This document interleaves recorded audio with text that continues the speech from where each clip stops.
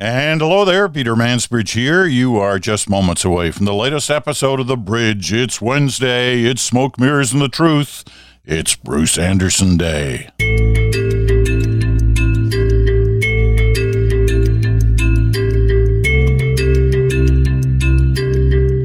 And hello there, Peter Mansbridge in Stratford, Ontario. Bruce Anderson is in Ottawa. And, you know, when I think about the world we're living in now compared with where we were like 2 weeks ago, the two of us, you know, used to kid ourselves and be kidded by others because we spent a lot of time looking at old Second World War documentaries.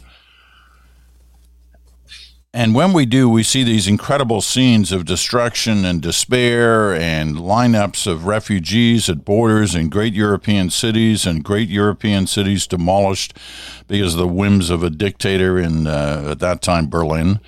And wondering why, well, how can he get away with this? You know, how did he get away with it? Why didn't anybody ever knock him off? How did this keep going?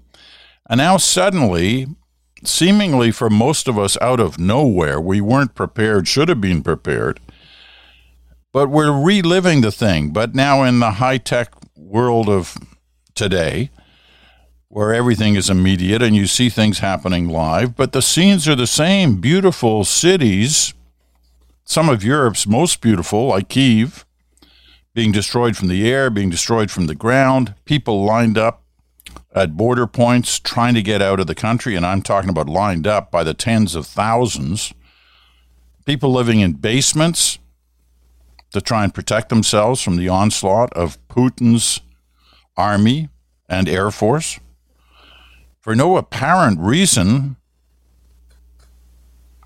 And it's just, you know, you have to stop and look at this and go, like, what happened? How did this happen? How are we living what people like you and I used to do on weekends in our spare time, reviewing something that happened almost a century ago, and now we're watching it in real time?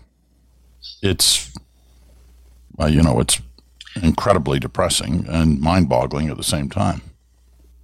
Yeah, it's a really tough period of time, Peter, and I've got a grandchild that is expected to arrive later this week, a second grandchild. And I've been thinking a lot about the times that we live in. And you mentioned that we didn't see it coming. And I think that's kind of true. And it's also kind of not true. I mean, we'd certainly heard and had talked about a little bit, you and I, about what was happening and what Putin was likely to do, and was he going to do it right after the Olympics and all of that sort of thing. But I think your larger point is we live in times that are both filled with distraction, the idea of a distraction economy where we keep on moving from one subject to the other because that's kind of how the information marketplace and the entertainment marketplace works these days.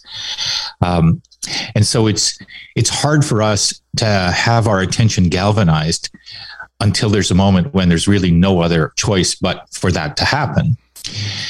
And the second part of it is that, you know, I'm seeing people comment that 2022 has already been a worse year than last year, and last year was a worse year than the year before. And so we're dealing with what seems to be a cascading, almost never-ending series of existential crises. And I don't, there hasn't been a time like that in my life. I don't think there has been in yours either. We're not that different in age. But it is, you know, it feels like the world order has come unglued. And so I'm happy in a way that our politicians are really talking about that right now, that is not just a subtext of the conversation they're having, but they're speaking directly about world order. And just as a final note on that, I've been speaking with people who are very motivated climate advocates, and I'm very concerned about that issue, as are you. We both have talked a lot about it.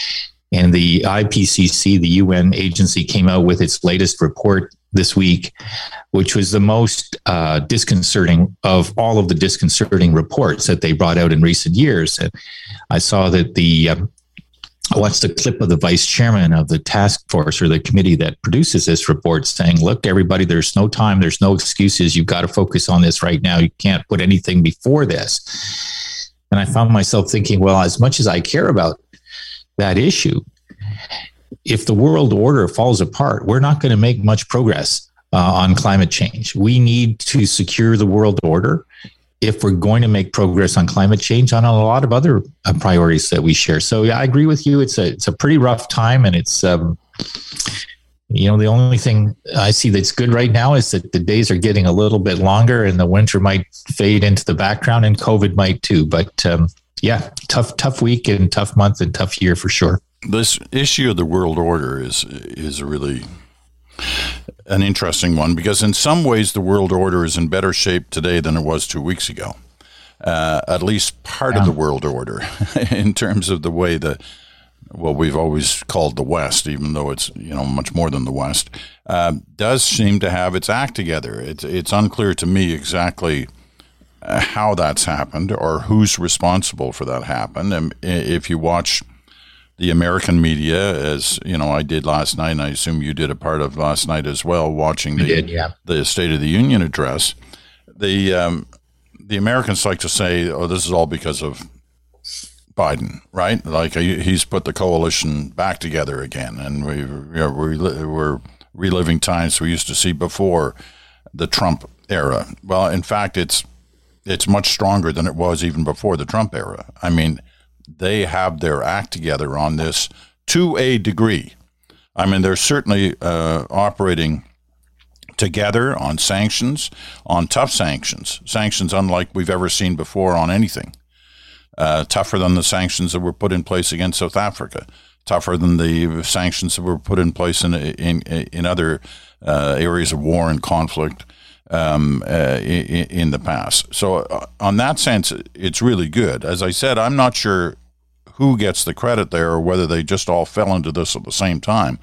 But clearly, and you're correct in saying, maybe we didn't completely see it coming, but certainly some people in those governments saw it coming because they've been working for months to be ready for this moment, as opposed to going, oh my God, look what just happened. What are we going to do? Well, let's have some meetings. They were ready to go from the opening, volley from the Russian tanks. But the question will become: is it enough? Yeah. But in terms of how they've put this together, I think it's been really impressive. I mean, I don't think we're going to know everything that we're going to want to know about how it came together. And the more important point, obviously, is going to be what's going to work. What will it take to protect Ukrainians and to push back Putin, and hopefully ultimately to see Putin removed from office and replaced by leadership that is different. But I watched or I read the piece that CBC, I think, published about Pierre Poilievre's criticism of the West. And I found myself kind of reading that going, well, that doesn't really square with what I think I've seen anyway. He basically said that the West has had a very weak response. Europe's had a very weak response. We should be all doing a whole lot more.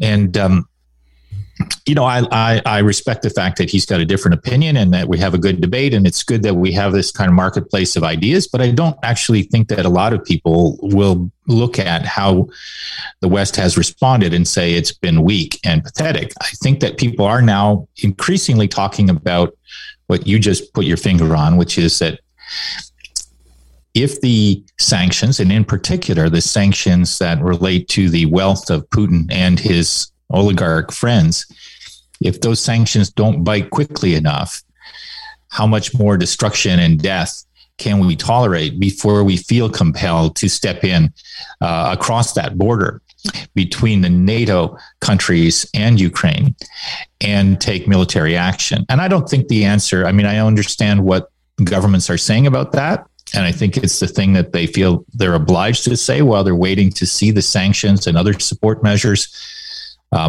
start to bite. But I also hear the subtext being a lot of politicians saying nothing is off the table in the future. And I actually prefer that resolve to something that feels more like we're kind of impatient to get into a more serious and extensive and potentially global armed conflict. I'm not an expert in this area, so I want to be really careful not to sound as though I'm one of those people who's kind of got opinions about exactly what military operations might make sense or not. I'm more of an expert in understanding what are the tolerances and the preferences of the public. And right now, I think that the most impressive thing for me, in contrast with what Mr. Poilievre says, is the sense of unity of people outside the area of conflict to stand with Ukraine and the Ukrainian people, to see their bravery, to see the passion that they have for defending their country. And I think there is a reflection that there are fascist forces, there's disinformation, there is a challenge to the world order, and maybe we need to wake up, and maybe we have woken up, and maybe we are going to draw a line at this point in time. And so it's hard to feel optimistic with the news and the pictures that we're seeing. But if I have any optimism in me about what we're watching, it's about that. It is about the sense that we're rallying. And I saw some of that in Biden's speech, and I found myself a little bit perturbed that the references were, always to the United States and the UK, and Canada gets left out. And I actually think we've been playing a pretty effective role in this, including the role of our deputy prime minister and finance minister, who seems to know a fair bit about how the financial sanctions bite, and maybe more involved in that conversation than we know at this moment. At least he remembered to say Canada, which is a step up from some past presidents. I think it was Bush Jr., who left Canada out of the list of countries he talked about in terms of the coalition against Al-Qaeda right after 9/11. Right. I am intrigued about this discussion surrounding, well, what if they aren't enough? And what do you do? And you see some retired generals, both in Canada and the United States and in Europe, saying, they got to go for this no-fly zone. They got to go for it now. They shouldn't wait. Where governments have resisted, convinced that if they put in a no-fly zone over Ukraine, that it will immediately, if not sooner, lead to nuclear weapons being fired from the Russian side and then responded to from the West. Now, I think there's a lot of, and a lot of people, like, I get mail, I'm sure you hear it too, from people say, like, why aren't we doing anything? Why don't we knock out that convoy? It's just sitting right there. They always show us these pictures in past, whether it was Afghanistan or Iraq or wherever, they take great pride in showing us what they can do from the air to knock out convoys. Why aren't they doing it here? And I think there's some confusion about no-fly zones and wondering, well, what exactly are they? Listen, first of all, no-fly zones exist all the time. There's one over Buckingham Palace. You can't fly over Buckingham Palace. If you've ever flown out of Heathrow and you're taking off to the north, if you didn't move a little bit, you would fly right over Windsor Castle. So it veers off usually to the west a little bit. You still have a great view of Windsor Castle down there on a clear day, but you don't fly right over it. And it's the same with big sporting events.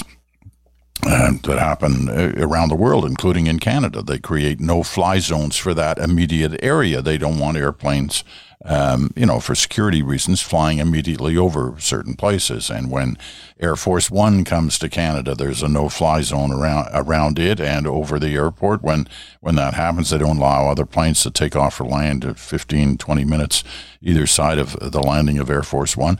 Those kind of mini no-fly zones exist. In a military situation, a no-fly zone, in the case of what people are saying should happen here now, would include all of Ukraine and would be against any Russian aircraft flying over. They're bombing. This would stop that from happening. But they would be intercepted and shot down by NATO forces if they didn't respect the no-fly zone. Well, then bingo, you're into it. As you said, maybe it's going to come to that. Maybe it is going to come to we're into it. I think that there has been, as I said, I don't really know what the right choice is. It feels to me like we're following a path that's not just let's make it up as we go along, but rather a series of sequentially stiffer measures and more lethal support to help Ukrainians in the fight.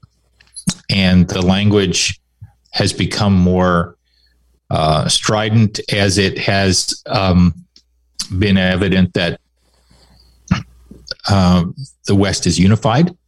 And I think that the indications are, that people are now kind of looking at this and going, okay, there's going to be some carnage in the world economy because of these measures. And so how do we make sure that we don't find ourselves destroying more economic opportunity at home than we want to? And you heard a little bit in Chrystia Freeland's remarks yesterday and President Biden's remarks about that you can tell that they're a little bit anxious about whether or not there's that. But I think the point that you're raising is probably squarely on their radar screen, which is that if you say, how about a no-fly zone in an area that is twice the size of California, similar in size to Texas, that's a very big area. And what it really means is that you're up patrolling and that you're ready to shoot down. And I don't know what the truth is, but I listened to a lot of experts in Vladimir Putin, and most of them seem to be saying he's paranoid, he's desperate, he's evil, he doesn't care. He will use whatever tools he has at his disposal to protect his position, and that he may be becoming more paranoid and desperate because of the financial pressures that he now knows he faces personally with all of the money that he's got with his oligarchs, his personal money, under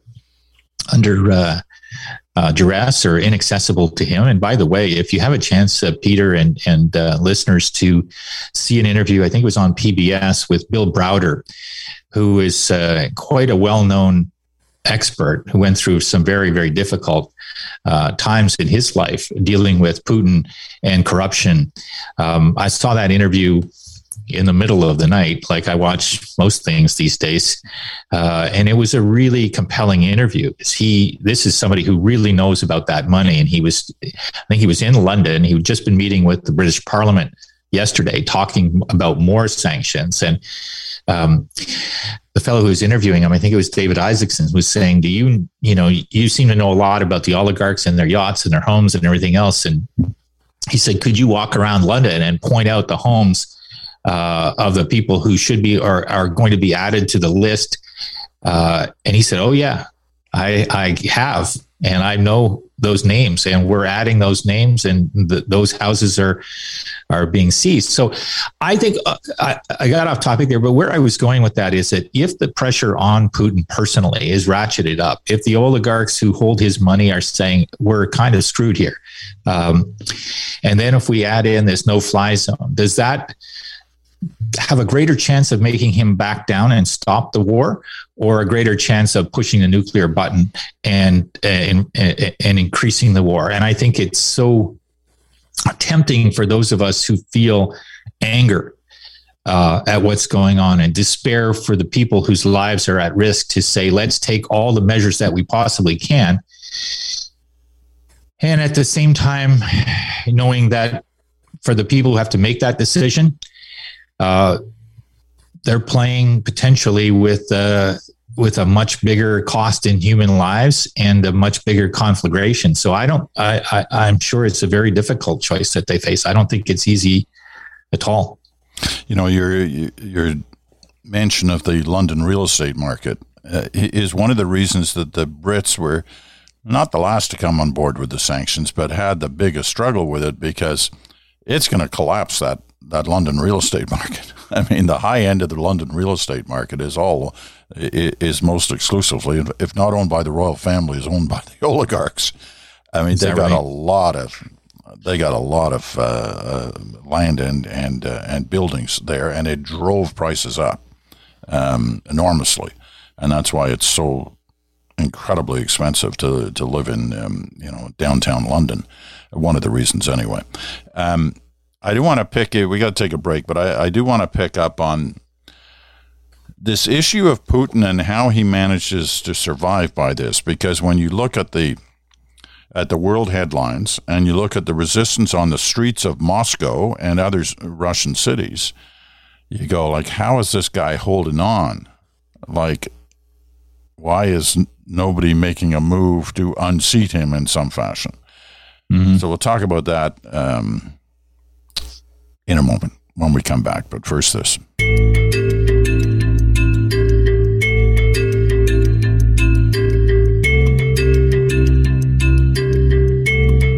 Hello once again, Peter Mansbridge in Stratford, Ontario. Bruce Anderson is in Ottawa. You're listening to Smoke, Mirrors, and the Truth on this episode of The Bridge.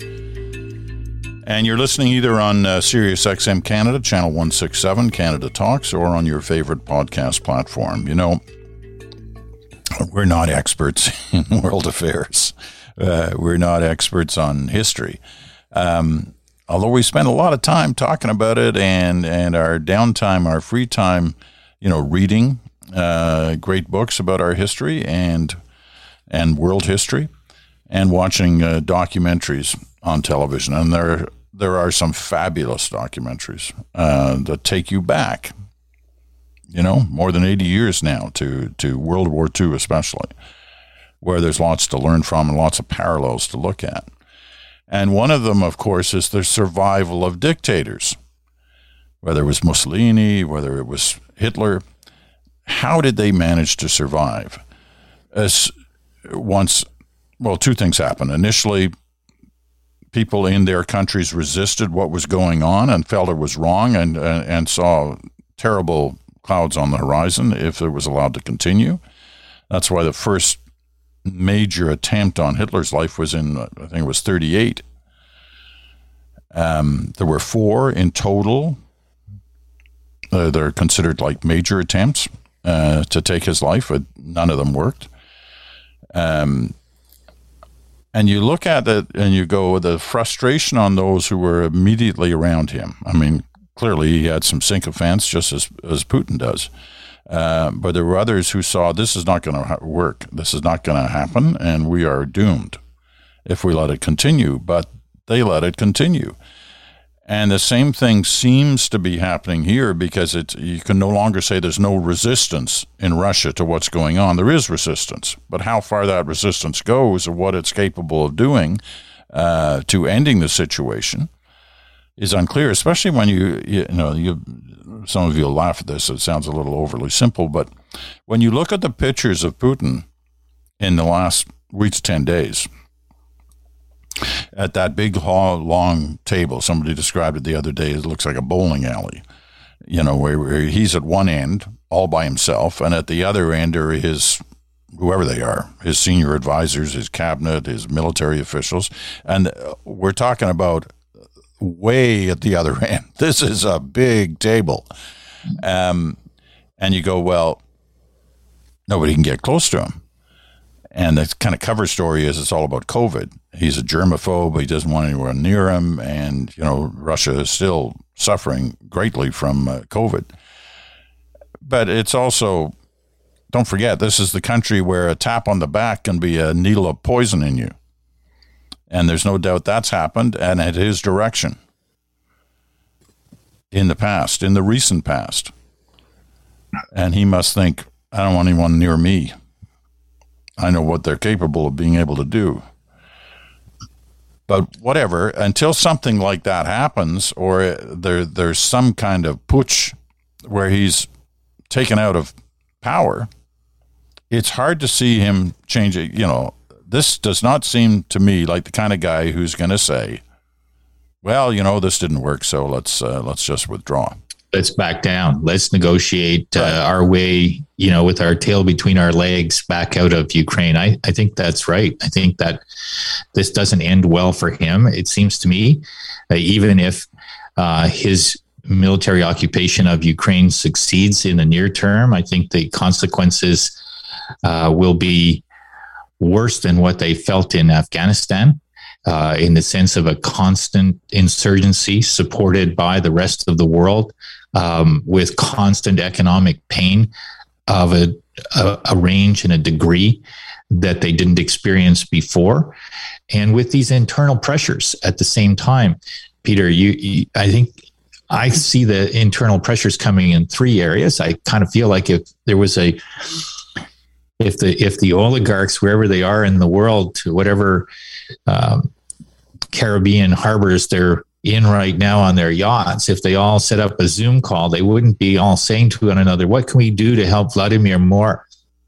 They'd be wondering, how bad is he going to make their lifestyle? And is there a way that they could replace him with somebody who wouldn't put it in jeopardy?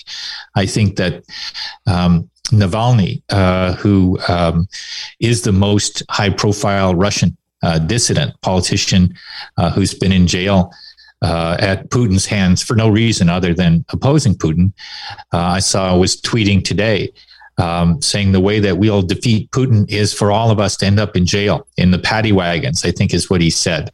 And so this notion that people are going to take to the streets, even if they're going to go to jail, that may reach a new level of willingness that we've never seen. We're seeing some images that suggest that that's the case as well.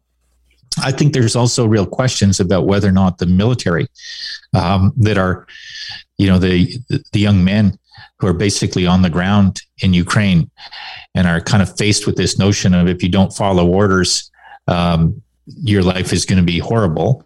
But if you do follow orders, you feel like you're doing something that's completely wrong and unwarranted. That's a difficult situation as well. So I think all three of those kinds of internal pressure and dissent will manifest themselves increasingly over time. And I guess it takes me to a place where I go, well, how he responds, or whether Russians in some fashion or another solve the Putin problem for the rest of the world, remains to be seen. But I definitely think that whatever he thought he was going to accomplish, it looks like he said he's going to end up in a worse finish than he imagined. The problem, of course, is that many others might along the way too. The Navalny tweet today is a sign itself of what must be going on inside Russia right now with all this, because the very fact that he was able to get that tweet out is quite something at a time. I was surprised. Yeah. I mean, and I heard yesterday, I don't know if you saw this, but the Russian government website keeps getting taken down. And then they put it back up. And it just feels to me as though the regime doesn't really have everything kind of bolted down and ironed out and organized to the max. And that gives me a little bit of hope as well. I do think also that the kind of the Putin and Russia on display right now, we talked about this a couple of weeks ago, this kind of test between fascism and democracy, and how it seemed as though in recent years, people who were on the democracy side of that were maybe a little bit complacent, weren't as well organized, weren't as able to kind of marshal their arguments. Their arguments sounded more kind of highfalutin and remote, whereas the fascists were better organized, better funded. Their language was more biting, and they were rallying people. And we saw some of that in the convoy stuff that happened in Canada. And I think that is it's the second most important fight here after the fight to protect Ukrainians. I think it's the one that we can't lose sight of after this conflict is over, and hopefully over soon and in the safest possible way for people. And I don't think that we should assume that the fascists are going to lie down on it. They're going to continue the fight. I mean, we saw Max Bernier yesterday call a leader of a Canadian political party who used to be Canada's foreign affairs minister. What did he do? He called Trudeau a fascist and Freeland a Nazi. And, I know some people were shocked by that. But he's been kind of driving in that direction for a while. And what shocks me a little bit more, and, I know our conservative listeners are going to hate me saying this, but I wanted to hear a Conservative Party figure stand up and call that out. I want a conservative who will say that's wrong, that we can't talk about each other like that we can't throw those kind of terms around without regard for the consequence in our country. That disinformation aspect where people start to go, oh, is she really a Nazi? Is he really a fascist? I hadn't thought about it that way. Like, the conversation goes off the rails unless we put it back on the rails. And it's up to politicians, not just on the left and the center, but politicians on the right to help with that, especially as we think about this colossal kind of challenge where fascism wants to plant roots and grow in places around the world, including here. Yeah, every once in a while you got to kind of remind yourself okay, where's this stuff coming from? Who was this guy, in this case, Max Bernier? Is he not the former foreign minister who, left highly sensitive documents in his girlfriend's apartment or something and had to, and then resigned as a result of it? This is the same guy, right? Who has all these great words for everybody had a else. Really undistinguished career in cabinet, was generally known as lazy and kind of uninspiring. Well, he certainly has some attention following him now. We got to be careful on, back to the main topic. We got to be careful. We're not historians. We're not military historians. We're amateurs who are interested in that story. But I'll tell you, as somebody who's covered war and conflict for most of his career, going back to, I guess, the Falklands in '82, and many since then, there's certain things you see unfold at a time of war, battle, fighting, conflict. You call it whatever you want. We're in one of those times now. And one of the things you learn from watching these things, there are certain things happen in the first 24, 48 hours from the aggressor nation. And they're kind of in the textbook of how militaries operate. You take out or attempt to take out command and control positions.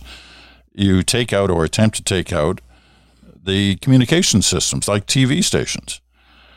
And you go for airfields. Airfields, yeah. Now, that's all supposed to happen like in the first 24, 48 hours. Those are the first targets. Right. Now, the Russian military are not stupid, right? The people who run the Russian military, the generals, have a fairly distinguished history. But they made one attempt of those three. They went after an airfield outside of Kyiv with their commandos on day one. They took it for a few hours, then lost it. I think they have it back again now. There was no, at least from what I saw, attempt to go after Ukrainian command and control, which would seem to signal they didn't even know where it was. And the third one was airfields. Airfields, I mentioned. Oh yeah, TV communications. They didn't do that until yesterday. They knocked out a TV tower.